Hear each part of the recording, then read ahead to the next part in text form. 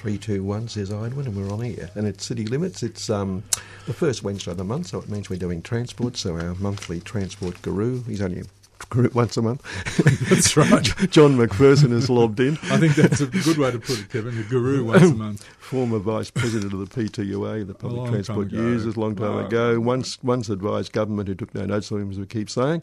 And John, we'll be talking lots of stuff on transport, including the budget last night, which seems to have got lots more roads. They're going to pave half the Dandenongs, which is good. As you said in the kitchen earlier, well, people only go there to see the trees, so they may as well take them out. That's right. Well, the people move there for the trees, and then they complain about the traffic, and the trees will have to come down to fix the traffic. Yeah, that's what they think anyhow. Well, there was a bloke called Ron Smith up there who was a really strong environmentalist, lived in the Dandenongs, and he used to argue that making the roads, it always costs trees and things. And they were making one proposal when it was Vic roads in those days. He actually planted as a PR exercise.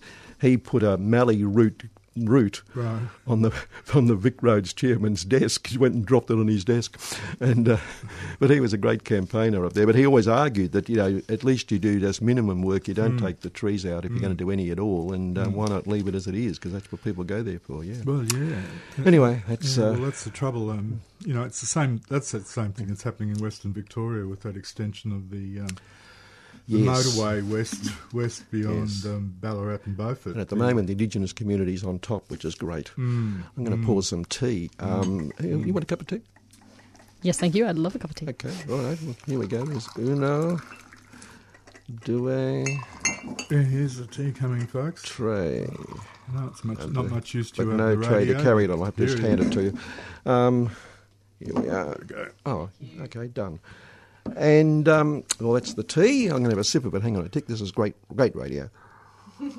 Oh, I'm sure the audience is out there cheering now and coming. We're sitting down having a fireside chat, Kevin. Oh, yes, no, they love that.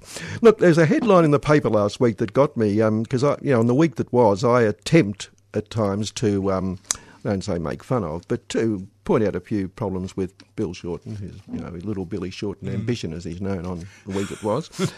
And this shattered me, because with the Comedy Festival on, there was this headline in the Weekend Financial Review the other day, with an interview with a couple of comedians, and the headline is, Bill Shorten, too boring for comedy.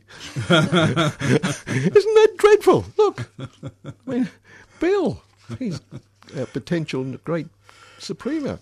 And the Financial Review thought that was worth a run in their very serious news. Well, obviously, yeah. But the best line of the week, though, and this one isn't mine, I must admit, but I love it, and I'm going to repeat it. Tony Abbott is obviously getting anxious about his seat. And he's running around in a bus around the electorate. And the slogan on the bus is, a vote for Zali Steggall is a vote for Bill Shorten. Right. Zali, of course, being the ex-Olympic ski jumper who... Quite right-winger here. Well, she's not exactly a left-winger. Quite possibly, but she's up against Tony Abbott. But the lovely response line came from one of her supporters, and they're running around with the slogan that says, what do you think it says, John? One of her reporters saying? Was their response to that line, a vote for Zali Steggall is a vote for Bill Shorten. Well, a vote for Tony Abbott is a vote for Tony Abbott. That's it. Brilliant. Yeah, exactly. It's a lovely line, isn't it? A vote for Tony Abbott is a vote for Tony Abbott. Yeah, that's that. It can't have been that difficult if I got it. Well, don't put yourself down. Oh, no, you got it well. Oh, thank you, Kev. Yes. Well, there we go. That's the northern beaches of Sydney covered. What else can we discuss? Well, we've done Sydney now. Although, no, we can do a bit more about Sydney because... They've had an election. New South Wales politics. And on that, now, this is interesting because Gladys Berejiklian, the Premier, and it's the first time she's been elected in her own right. I wonder how you really say her name. I'm sure it's not Berejiklian. Well, I'm sure in whatever, But anyway, Berejiklian. We're never going to find out. That's phonetic, isn't it, looking at it? Yeah. But... she's now the first woman elected Premier in New South Wales because she wasn't elected before. No. She took over from a bloke in mid-term somewhere. Bruce Baird. It was a Baird, wasn't it? No, it was his son. Yeah. Well, yeah, whatever. It was a Baird. Yeah, the Baird anyway. Yeah, okay. But her campaign really pitched at the women's vote during the whole show. Mm-hmm. Now, before the election, the 24-seat ministry had 18 men and 6 women, but now that she's got the women's vote and really into women's issues, what do you reckon it is now? Oh, probably the women have shrunk to 4? 5. Right. Yeah, they got rid of 1.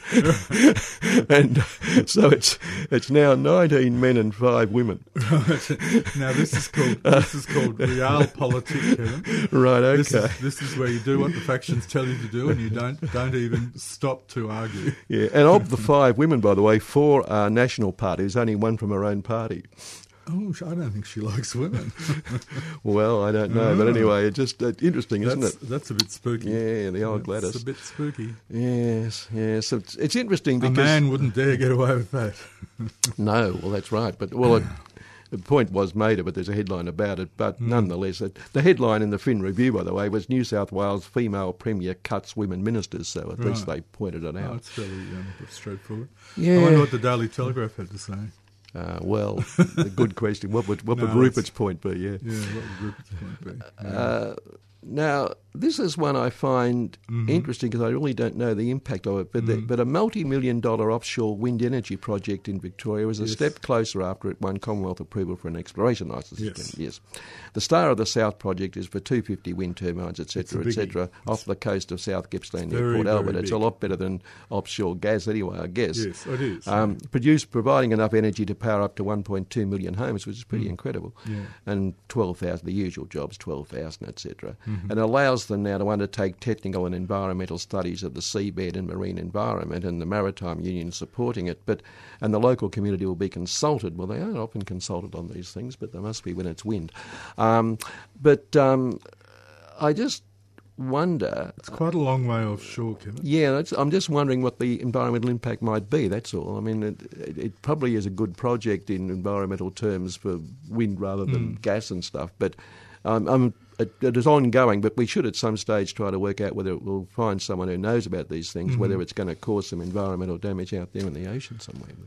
Well, who knows?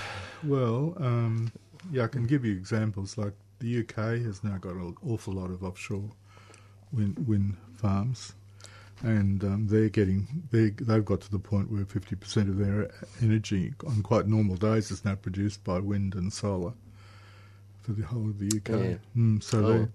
I think it's sort of thing we'll have to get used to. It's a good windy site. The water isn't too deep.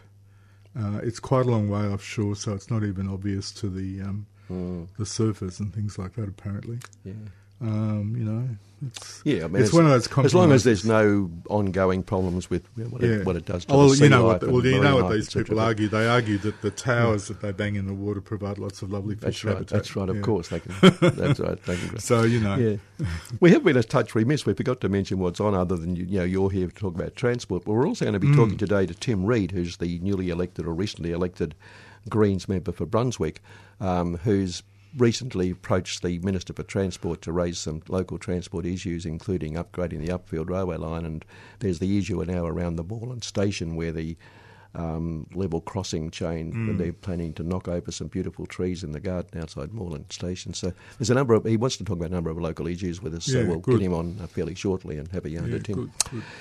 So there you are. That got rid of that bit of remiss. Now, this one's interesting in that 2 wrongfully convicted men were released from a Florida prison after spending 42 years behind bars for a murder they didn't commit.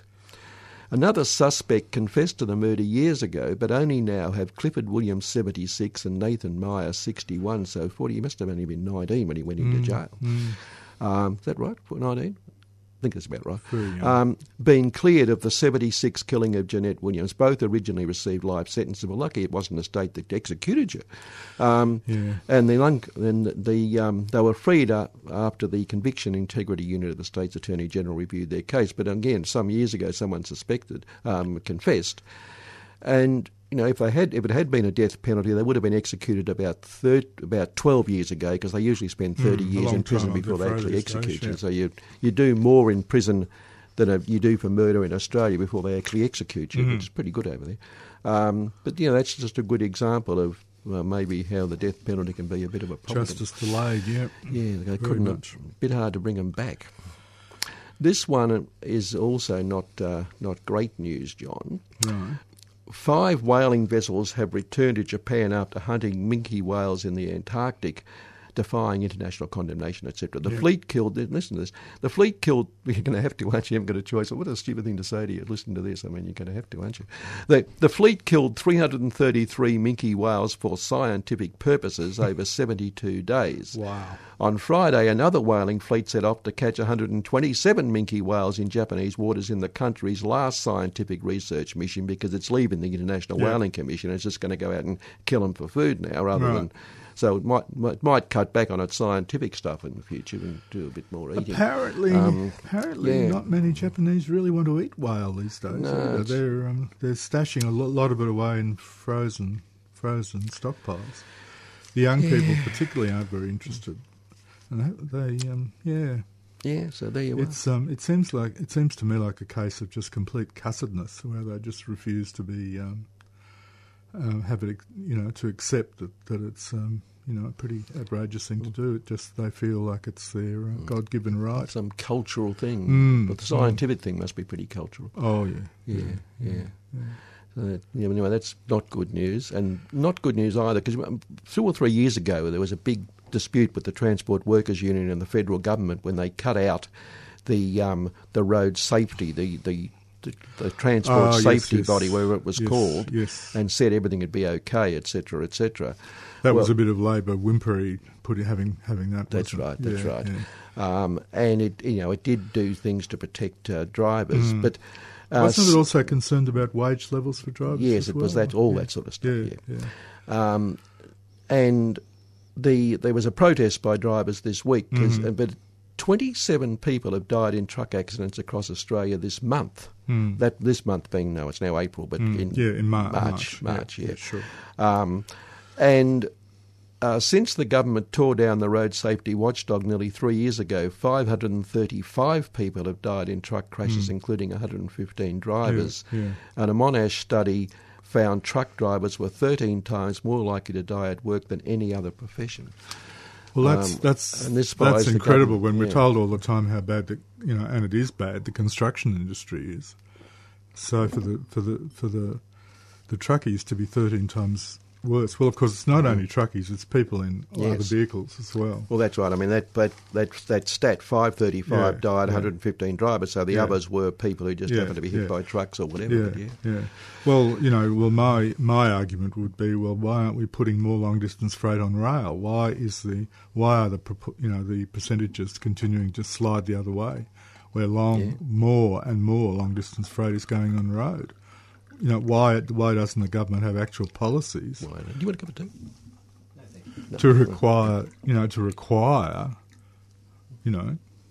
with the sort of sticks and carrots governments can use, that more long distance freight goes on rail, because I think the B double trucks are shown to be very dangerous. If you're in a crash with a B double truck, I think it's even worse than a normal semi trailer. And so, they're basically, for economic reasons, they claim that they're for economic reasons going completely against what makes sense to the normal punter in terms of both economy of transport, not to mention things to do with greenhouse gas emissions, and also we now discover to do with the actual road toll. And governments over the years have always said they're going to fix up the problem of drivers being given schedules where they're forced to drive hours and hours and take drugs and things to keep awake, and they end up, going to sleep and all the things that happen. Yet it hasn't happened. According to the complaints this week from the drivers in that rally, they've still given these dreadful schedules where they're forced to. That as well, of course. And somebody who's half asleep is going to be very, unreactive if there's a crash situation happening in front of them. That's pretty obvious, really. Yeah, it is to us.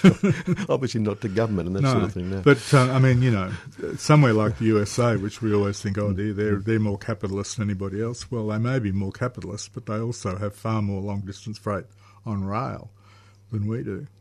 Far more.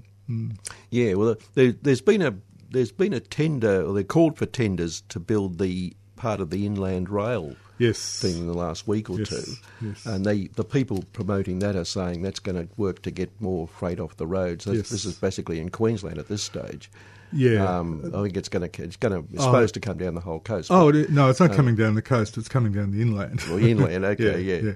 It's going up through, up through Albury and then to Junee up in New South Wales, and then up to Dubbo and Parks and Dubbo, and then north through Moree in New South Wales, and then into southwest Queensland, and then it'll arrive in Toowoomba, coming from the southwest, and so Toowoomba's 100 miles, 160 kilometres west of Brisbane, and then down from Toowoomba to Brisbane. That's the route. Yeah, and work's starting. Seriously, work's yeah. now The starting Australian again. Road Trail, what do they call Rail Track Corporation That's has right. been calling for the tenders. But Yes. well, is it a good idea? Yes. It's another one of those rail ideas where it may not make the money back in the first 20 years, but after we've had it for 50 years, we'll say, thank God we've got this extra route, but north-south, because we'd have been in real strife without it. But it would be a really good idea if government also started to change its policies towards requiring long-distance freight to go on rail, so that this thing can perform well from day one, rather than what happens at the moment, where the road freight operators don't pay enough for the use of the roads, whereas anybody who uses the new inland rail will pay quite a high fee per ton kilometre to put their train on the track, and that's quite a different situation to that which happens on the roads. So it's not a level playing field between the two modes. Yeah, in a letter this week, the CEO of the corporation, Yes. he claims Fullerton, he claims it'll make money from day one. You say it won't. Well, it might make money in one sense. It depends whether you want to cover your capital costs or not. But it'll take a lot longer to cover its capital costs. But then, of course, we never expect roads to cover their capital costs. No, because they're an investment. That's right. Public transport is always a cost. That's the difference, Yeah, John. You've got to understand these things. I know, Kevin. I try hard. You've been trying for many, many then years. Then I keep sliding back. Yeah. By the way, you'll be pleased to know that the bank's problems, the problems of the banks breaking the law are all over. Oh, good. Yeah.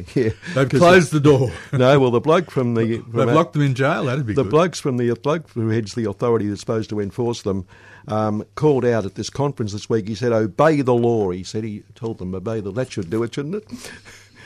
Clearly, he's Just a man. tell them obey the law, they'll Clearly, do he it. sounds... Oh, that's right. They probably didn't realise they weren't. Well, they'd forgotten. It would all become so lost in the mists that they'd forgotten about all those laws. Speaking of the bank inquiry, the trouble AMP got into, etc., and their chairperson and their CEO, etc., were all forced to resign. Yeah. David Murray, the ex-head of the Commonwealth Bank, and who writes reports for the government telling that workers need to be crushed and that sort of important economic stuff. Yeah. He took over as chairman of it, it says here, chairman of AMP. Oh, right. But you'll be pleased to know, because these things are part-time jobs. I mean, he just goes and chairs a meeting once a month or something. He probably sits around with the CEO and has a chat. But, I mean, he's got all sorts of other directorships, etc. Sure. But he's actually taken a 22% cut in pay as his chairman's, just his little remuneration for chairing the odd meeting. And he's cut back to... It's awful, John. You're going to find this hard to believe. He's now only going to get $660,000. Gee. Yeah, he was getting there was $850,000 before, but he's taken the cut, $660,000 for chairing a meeting. I mean, I wouldn't mind. I've chaired meetings at times. I wouldn't mind getting paid. What a selfless individual he is. Yeah, that's selfless. Yeah, oh, he's given it up. He's a good man, of course. He makes great Well, reports. He knows we need more productivity from workers. He's certainly a hard liner Capital should get all the rewards, none go to Labor. Yeah, well, that's because then it's invested and there's more jobs. Oh, right. See, if it goes to the Labor, jobs without it costs pay. workers jobs, John. Yeah. You know that, don't you? Yes. Speaking of which, therefore, this is the headline again. In yesterday, Monday, April 1, it wasn't an April Fool's joke, unfortunately. Small business plea to Labor on wages. No need to read on, of course, but small businesses screaming that if Labor gets away with the living wage it's talking about, then they'll just have to get rid of workers. It's no good. It's shocking. Oh, dear. I sometimes think, employers are so good. All they exist for is to employ people. They do, Kevin. And all these things that get in the way, like having to pay them and that sort of thing. Well, a lot of them try very hard not to pay them. Yeah, they do their best. Often don't. But really, if workers are such a bloody problem, why not just get rid of them altogether? And the employers just do the work. Well, what about get in the robots? Yeah. Get in the robots. Well, that's the day that is coming, actually, yeah. It'll be great at the cafe when you get a robot creaks up to the table and says, what's your coffee order? And then squirts something at you. You'll have to hold up your cup and aim right. it at the... Press button B. You had your cup in the wrong spot, John. And just to finish up before we go to Tim, some of Port Phillips Bay's most popular beaches are among the least clean, and we've been talking about, of course, the Stony Creek damage that was caused in that fire last year, and it comes into the Yarra right where it goes into the bay, and I went down and had a look at it, and it's just destroyed. It's terrible, and the pollution's awful. So you can understand all that, but the worry is that the most polluted beach is Brighton, John. Isn't that awful? Well, I'm sure those people don't have septic tanks, Kevin. No, that's right. So Brighton and... They'd definitely be attached to the main St sewage. Kilda Beach was second last, and then but other, Sandwich, South Melbourne, Port Melbourne, Elwood, they were all pretty bad. The best beaches are around Geelong on that side of the bay, and pretty obvious reasons, I would have thought. Yes, I do that. Look, let's have a break, and we'll go and get Tim Reid on the phone. Have you got a phone number or something? I've got a phone number for him. Yeah, we'll give it. We'll get it. We'll get him on the line. Can we have a break? Yeah. You're listening to 3CR 855 AM, the voice of the community. In December 2017, Tanya Day, proud Yorta Yorta woman and much-loved member of the Aboriginal community, was travelling by train to Melbourne. When V-Line staff found her asleep, they called Castlemaine Police, and she was removed from the train and charged with public drunkenness. Tanya died 17 days later as a result of head injuries sustained while in custody. This would never have happened had the recommendations of the 2001 Royal Commission into Aboriginal Deaths in Custody been implemented. Tanya Day's family is calling for the crime of public drunkenness to be abolished and for the implementation of genuine community health alternatives to incarceration. Please add your support by signing the petition at 3CR Reception, 21 Smith Street, Fitzroy, or online by entering Tanya Day Petition into your browser.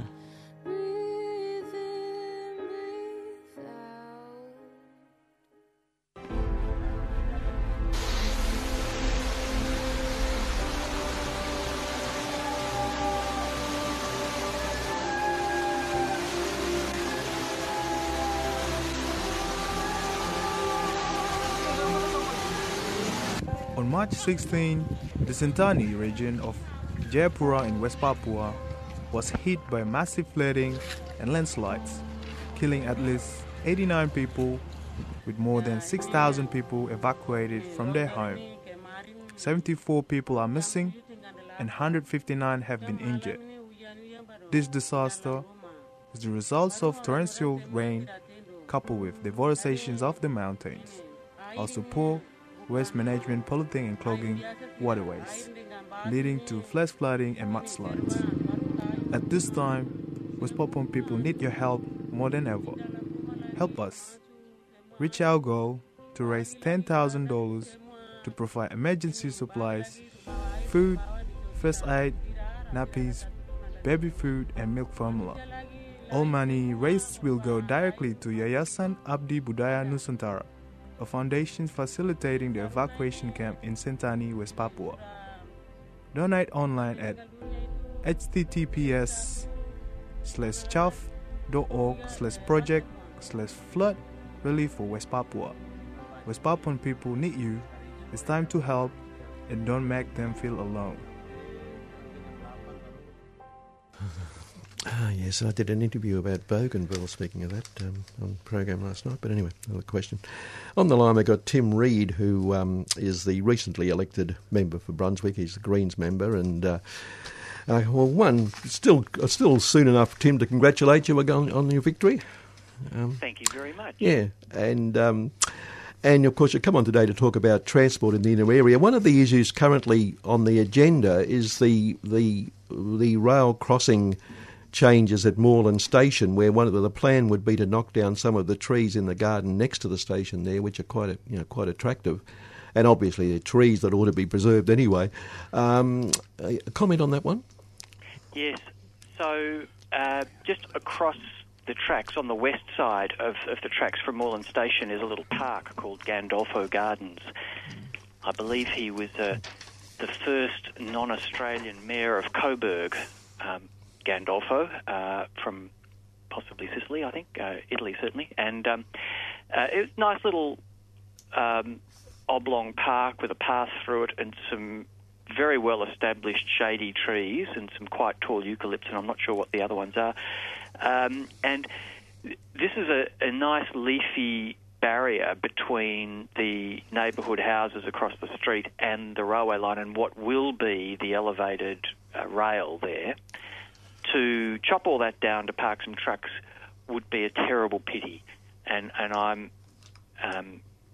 spoke to some people from the Level Crossing Removal Project and impressed upon them that if the one thing they could do would be to save as many of those trees as possible, that would definitely win them some brownie points with the community. Well, one solution surely would be to, seeing they're raising it and the whole work's taking place, to move the station to the other side of Moreland Road. To move the station? Well, the station's where it is now, but it's going to be elevated. So why not put the station on the other side rather of Moreland Road, rather than where it is now? Look, I dare say that's possible. Just to be clear, the station, Moreland and Coburg stations, Moreland is a historic building, right? I don't know how old, but it must be over 100 years old, and so I think the impression I got from the meeting was that they would leave them alone and find another purpose for them. They're lovely old buildings. They'd make a great neighbourhood house or something. Yeah. And on their sleek, modern concrete bridge, that they'd stick a platform and a roof and so on. So there'd be some sort of new structure that would serve as a station up there. Stations these days aren't what they used to be with staff and everything, and now they're little more than a tram stop, really. Yeah. And so that's the kind of thing I imagine we'll get. Yeah. I've got, by the way, John McPherson from the ex-public transport users, but he's our monthly guru in the studio, and also we've got Meg Kimber in the studio, so we'll all be chatting to you. Fantastic. So this is going to be a rail over road crossing of Moreland Road, right? Yes, but more than just Moreland. So originally they said Moreland Road and Bell Street, but there's two roads crossing in between those two, the lesser known Munro Street and Reynard Street. And that whole strip, it's about 2 kilometres long, and I think the intention will be to elevate the lot. So you'll have a 2K, at least 2 kilometre elevated section, which would make sense. So they talked about Reynard and Munro as likely replacements, and the original idea that was possible, which was to go up over Bell, down to ground level, and then up over Moreland, was a little bit too much like Luna Park for my liking. Yes. And, so elevating a big segment makes more sense. I should just say right now that there's a strong community push for people who live around there to put it in a trench instead of elevating it. Well, that's been a reaction most places, actually. Yeah. Indeed. My approach to this has been, well, first of all, if we had to sell the Port of Melbourne and or privatise it to get this money, I'm not sure that this is what I'd be doing with it. But given that it's going ahead, I think you want to get the best outcome for the community. And the downside of elevated rail is that you wind up with a big, ugly concrete bridge to look at. And there are a lot of advocates who say, "Oh no, they look quite good in my opinion," and so on. I don't know that most people really want to step out of their back or front door and stare at a hulking concrete thing. But the problems with a trench seem too numerous to overcome, and there are benefits with elevated rail, which is that you can walk to the other side. That's right, exactly. Yeah, which you can't do with a trench. You get access through the corridor, and there's also for most of the length of the corridor. Only the bits where the line's coming off the ground and there's space that can be used for other purposes as well. So yeah, I think the surprised reaction down the southeast has been that they don't mind it. The elevated. The elevated lines. Sky rail, as Rupert Murdoch calls it, and people are finding that the noise is no greater from the trains than it was when they were on the ground, and that in fact you get a sort of covered area underneath the tracks, which sort of makes quite a good approach to the station. Where you then go up an escalator. And you can have modal interchanges, and you can then bring buses in quite close to the entrances to the station, things like that. Better than having the buses on the other side of a car park on the ground level, which is often what happens in Melbourne. I think it is there is quite a lot to be said for Skyrail. Look, I agree, and I see the. I, as a sort of local member who's been approached by people advocating either point of view, a lot of people, by the way, pushing for a tunnel. Right. But of course, the problem with the tunnel is that it won't happen. It's just they ain't going to get that, which is a pretty major problem. They might get that in Toorak, but they sure ain't going to get it in the northern suburbs. Yes, and that distinction is not lost on us.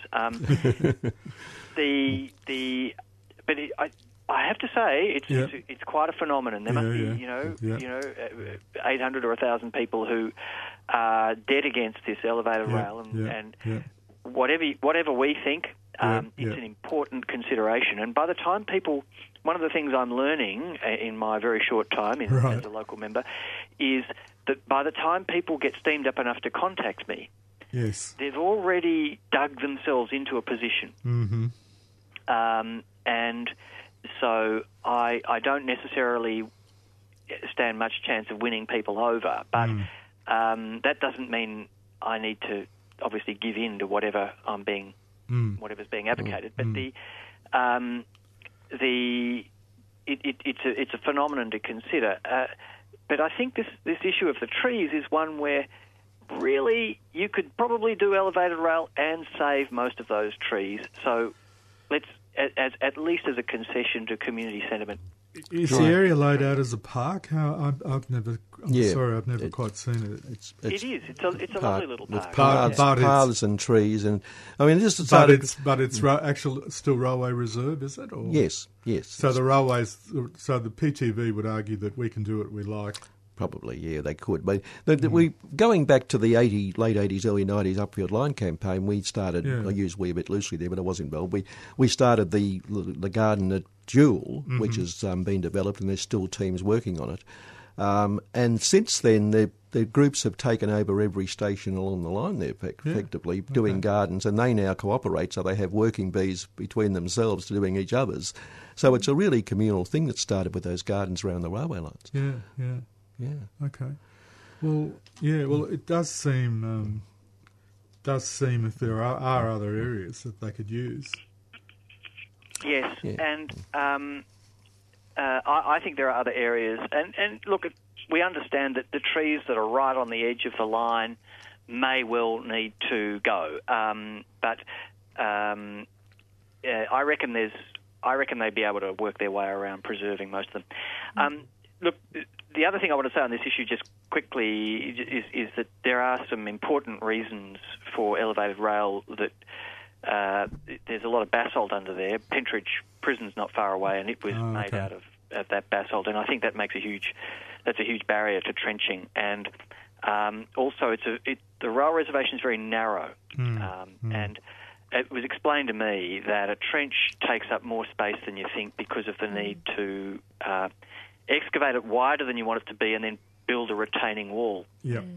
And so, here am I, a doctor who's got into local politics for all sorts of reasons to do with climate change and everything, and now suddenly I'm an expert in trenches.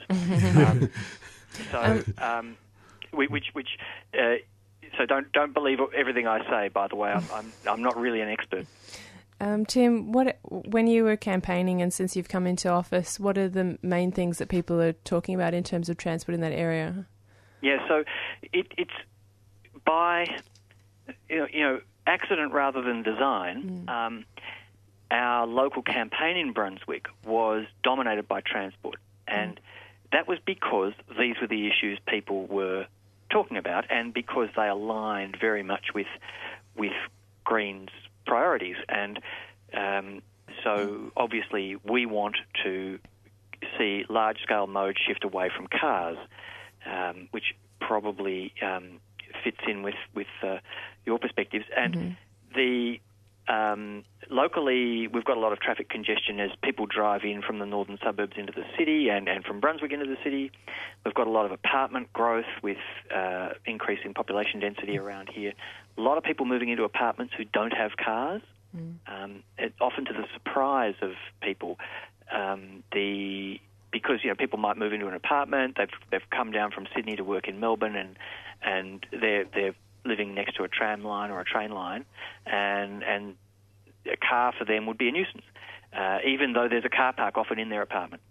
So one of the big things we said was, well, the Upfield train runs 3 trains an hour, which is a leisurely, almost rural sort of level of service. We keep commenting, Tim, it's the only line in Melbourne that runs on holiday timetable every day of the year. Yeah. At peak hour, I think it gets down to 17 or 18 minutes between trains. 18, I think it is, yeah. Yeah, well, that's really it's crazy. Cutting it fine, isn't it? It's ridiculous. It's still 3 trains an hour, really. Yes, it is. And you need 5 or 6 trains an hour for it to be a service where you don't need to look at your watch. You do indeed.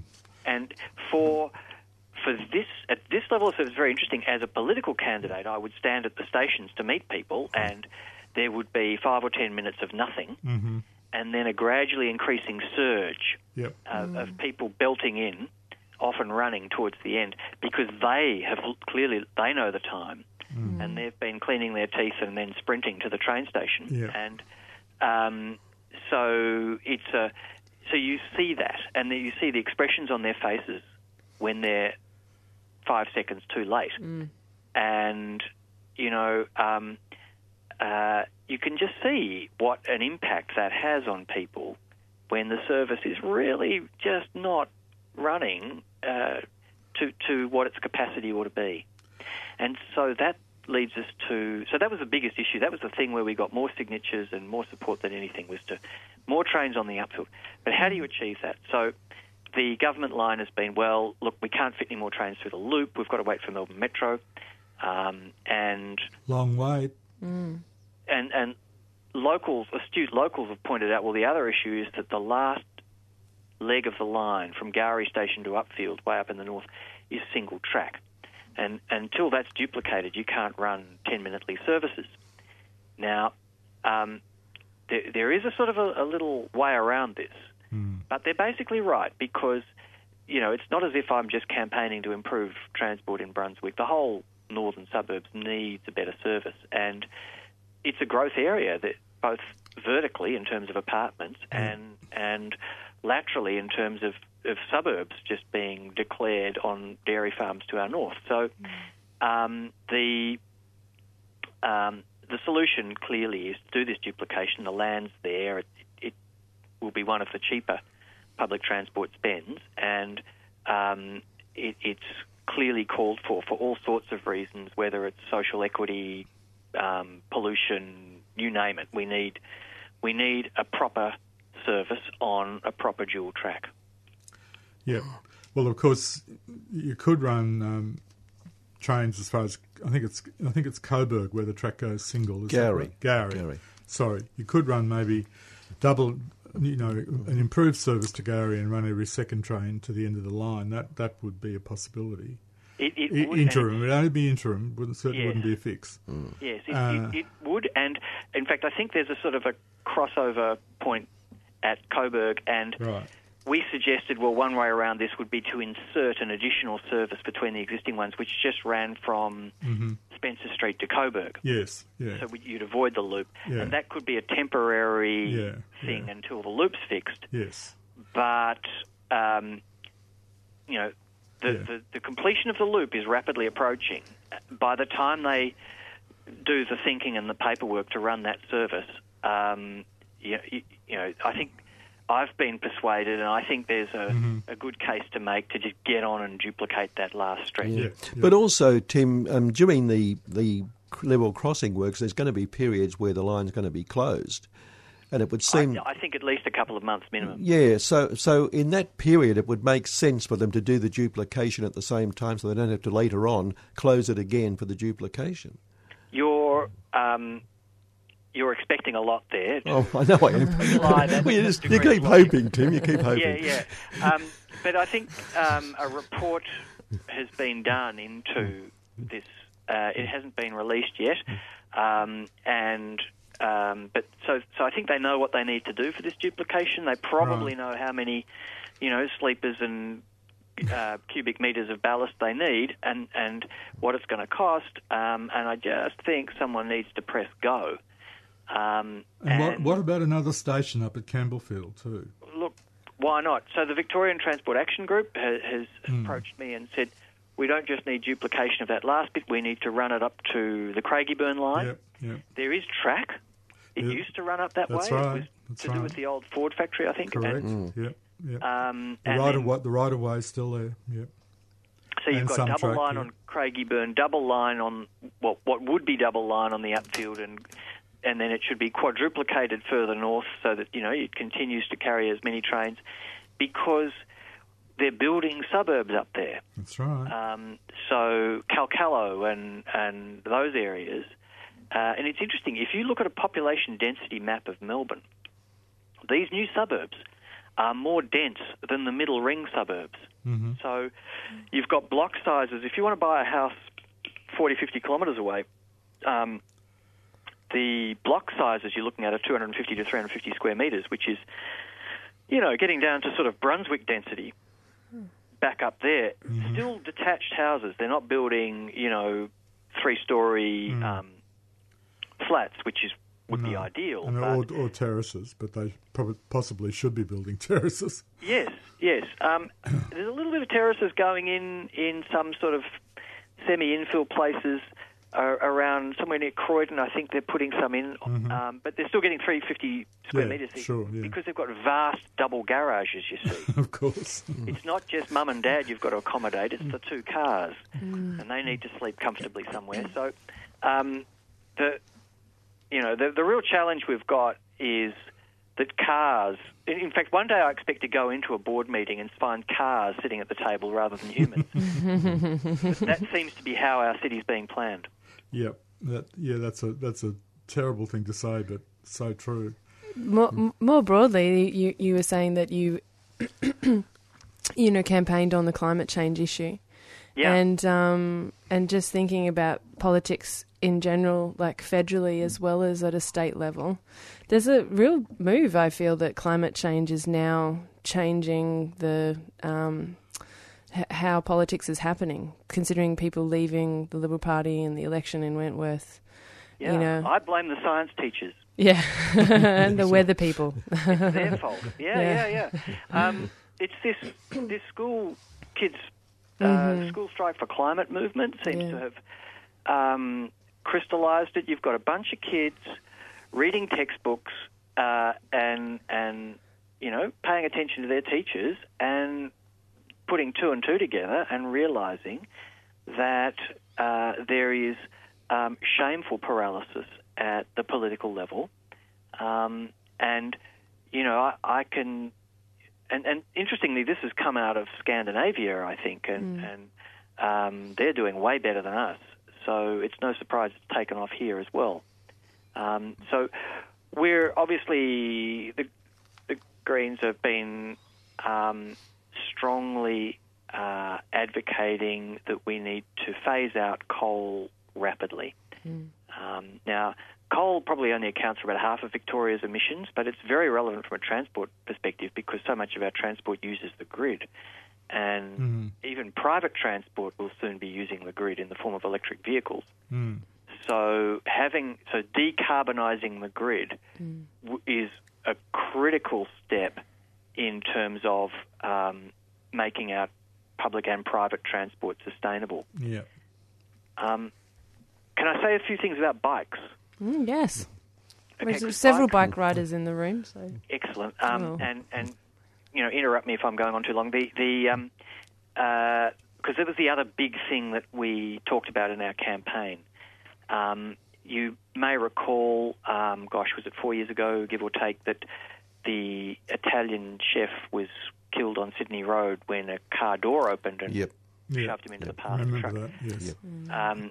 And there was a mass bike ride afterwards to sort of commemorate him and at the same time call for safer cycling conditions. And that led to a bit of paint being put on the road and a couple of car parking spaces being removed and a few very modest improvements.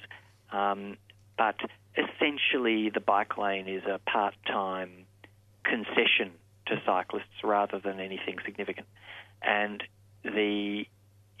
it's covered in parked cars off-peak, and it's, half bluestone bumps, and it's a narrow death trap, really. As cyclists, don't we know it, Tim? Yes. Yeah, so we decided that with the growing number of people attempting to live without cars in Brunswick and the growing number of bikes and the fact that I think 3056 Brunswick has the highest rate of cycling to work in Australia, possibly. It was about 12.5% in the 2016 census, and that's only going to increase with apartment developments. So we said, right, well, we need safer cycling conditions in Brunswick, and Sydney Road has been the kind of epicentre of this. Let's call for it in Sydney Road, and so we've made that a feature of our campaign, and eventually, after being somewhat ignored, we got some media, although the headline in the Moreland Leader was "Parking to Go." Car parking is a big thing in terms of a contested political issue in Moreland, and that's now to the credit of the council and the measures they're taking. But so the tension in Brunswick is what do we do about car parking on Sydney Road? Should we retain parking on street or should we replace it with a safe bike lane, which I think if I have my way would be a physically separated bike lane, but at least a proper bike lane. And so that's something that we now have to work through. I'm advocating to remove the parking because I believe there's no way to have safe cycling conditions on Sydney Road and retain parking. You guys I was just going to mention buses. Buses. Yes. I think we've got to bring buses into the mix as well. Yes. Buses get forgotten about all the time in Melbourne, but there's lots and lots of main roads in the northern suburbs that don't have bus routes on them, and they should, because the only way you're going to get a grid right across the whole area is with decent bus services. And not only that, if you've got a limited pot of money to spend on public transport and you want to provide the most services possible, buses win, right? Correct. They win big time, yes, yes. And of course they can be electric, they can be hybrid, they can be electric. Yep. Plenty of places in the world are now converting from hybrid bus fleets to electric bus fleets. In Melbourne, we haven't even got to the halfway stage. So because of where Brunswick is on the map, it's buses. Buses provide our east-west public transport, and trams and the occasional train provides our north-south public transport. Yep. Buses and, to a lesser extent, trams are paralysed by traffic congestion. Correct. And part of that is going to be fixed by the level crossing removal in the north of Brunswick, but the sort of Glen Lyon Road, Dawson Street, Brunswick Road areas will remain paralysed. So I think ultimately to improve the bus service there we need level crossing removal. But we have a good network of buses running east-west across Brunswick, across many of the roads, but its problem is it's infrequent. Yep. Services running sort of 20 to sometimes 40 minutely, and well, mostly 2 an hour. I came on the Brunswick because I've currently got a leg injury and can't ride the bike, but I came across on the Brunswick road bus this morning, and it runs twice an hour. And that's in peak hour. Yeah, all day. So well, there we go. Some of them are a bit better than that, but the problem with increasing the frequency again is traffic congestion. You could still increase the frequency, but you've got, it's a slow journey. But it's not that's not a reason to not improve the buses. It's got to be, the congestion's got to be dealt with. Yes, exactly. And one thing that's finally happening in Melbourne is the trams are starting to get intersection priority. And I think there are the odd smart buses now getting intersection priority as well. Yes, I think that's a really key point. I just want to mention one other bus route, though. Now, the old Commonwealth Games Village, the Parkville Gardens estate, which is getting rapid high-rise apartment development now, has only one mode of public transport anywhere near it, and that is a 1 per hour bus. And it's a little-known neck of the woods where, if you're fit, you could walk into the city, but it's quite a walk. And or to Royal Park Station, which is the 20-minute service. Yes, exactly. It's the same upfield line. So well, this is an area that, I'm sorry to interrupt, Tim, but we talked about this when Eugenia and I did a show about women's experiences of public transport, and this was an area that studies had shown, Royal Park and other areas, that women didn't feel safe late at night using public transport. So that's another factor as well. That's a really important point. I've heard that about the upfield path, which we'll mention in a second. But this Parkville Gardens bus, if I had to pick the most appalling public transport problem in my electorate, it's that. And also the cheapest to fix. Yep. They could run 3 or 4 an hour there for a very modest expenditure, even just at peak hour, and make a lot of people's lives better. The other problem is that there's only a couple of roads in and out, and really one road towards the city, and the traffic jam on that is just frightening. So people move in and think, gosh, I've got this lovely spot close to the city surrounded by parkland. Yep. But basically, I think that if I lived there, I'd be at the bike shop. Yeah. Yes. Next day. It's the only way out. Well, one bus could do a pretty frequent shuttle service to the nearest rail station. It could, and all we need to do is run the train a little more frequently. Exactly. Everything would be sorted out. And you reckon I'm being unreal, Tim? Come on. but that's interesting, isn't it? That's a service that's had official. It's been looked at quite closely, in the last few years because of the Commonwealth Games. And yet they've still been content to leave it with an hourly service.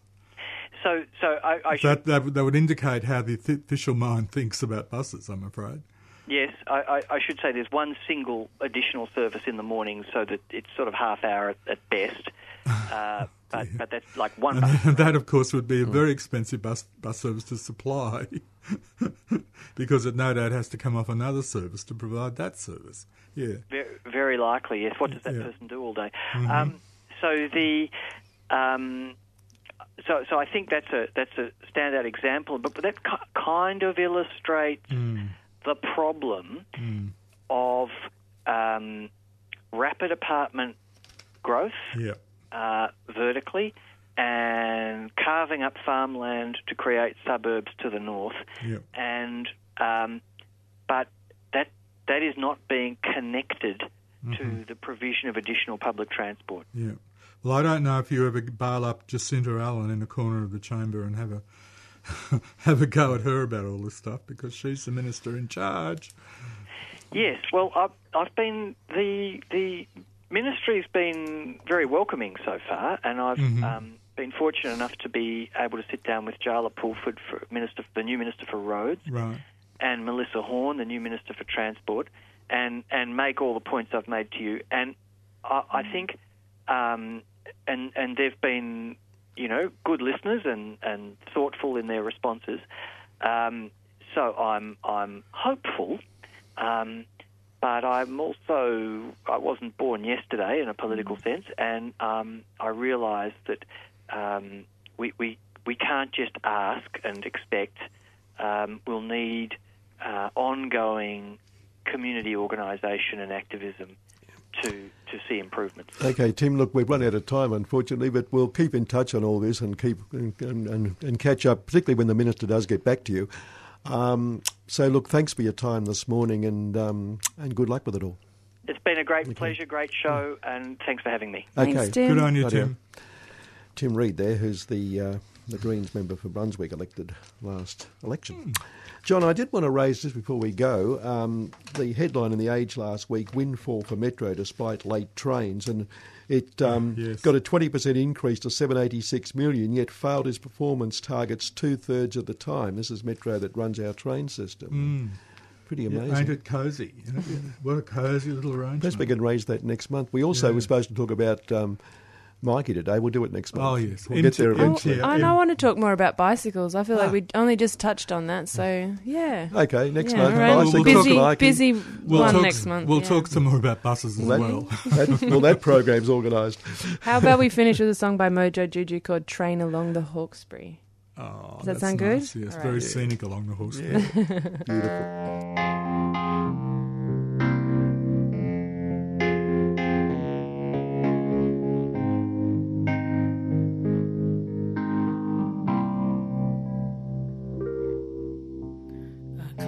Up on the rooftop of an old abandoned flop house, and I watched the drunks go stumbling down on the street.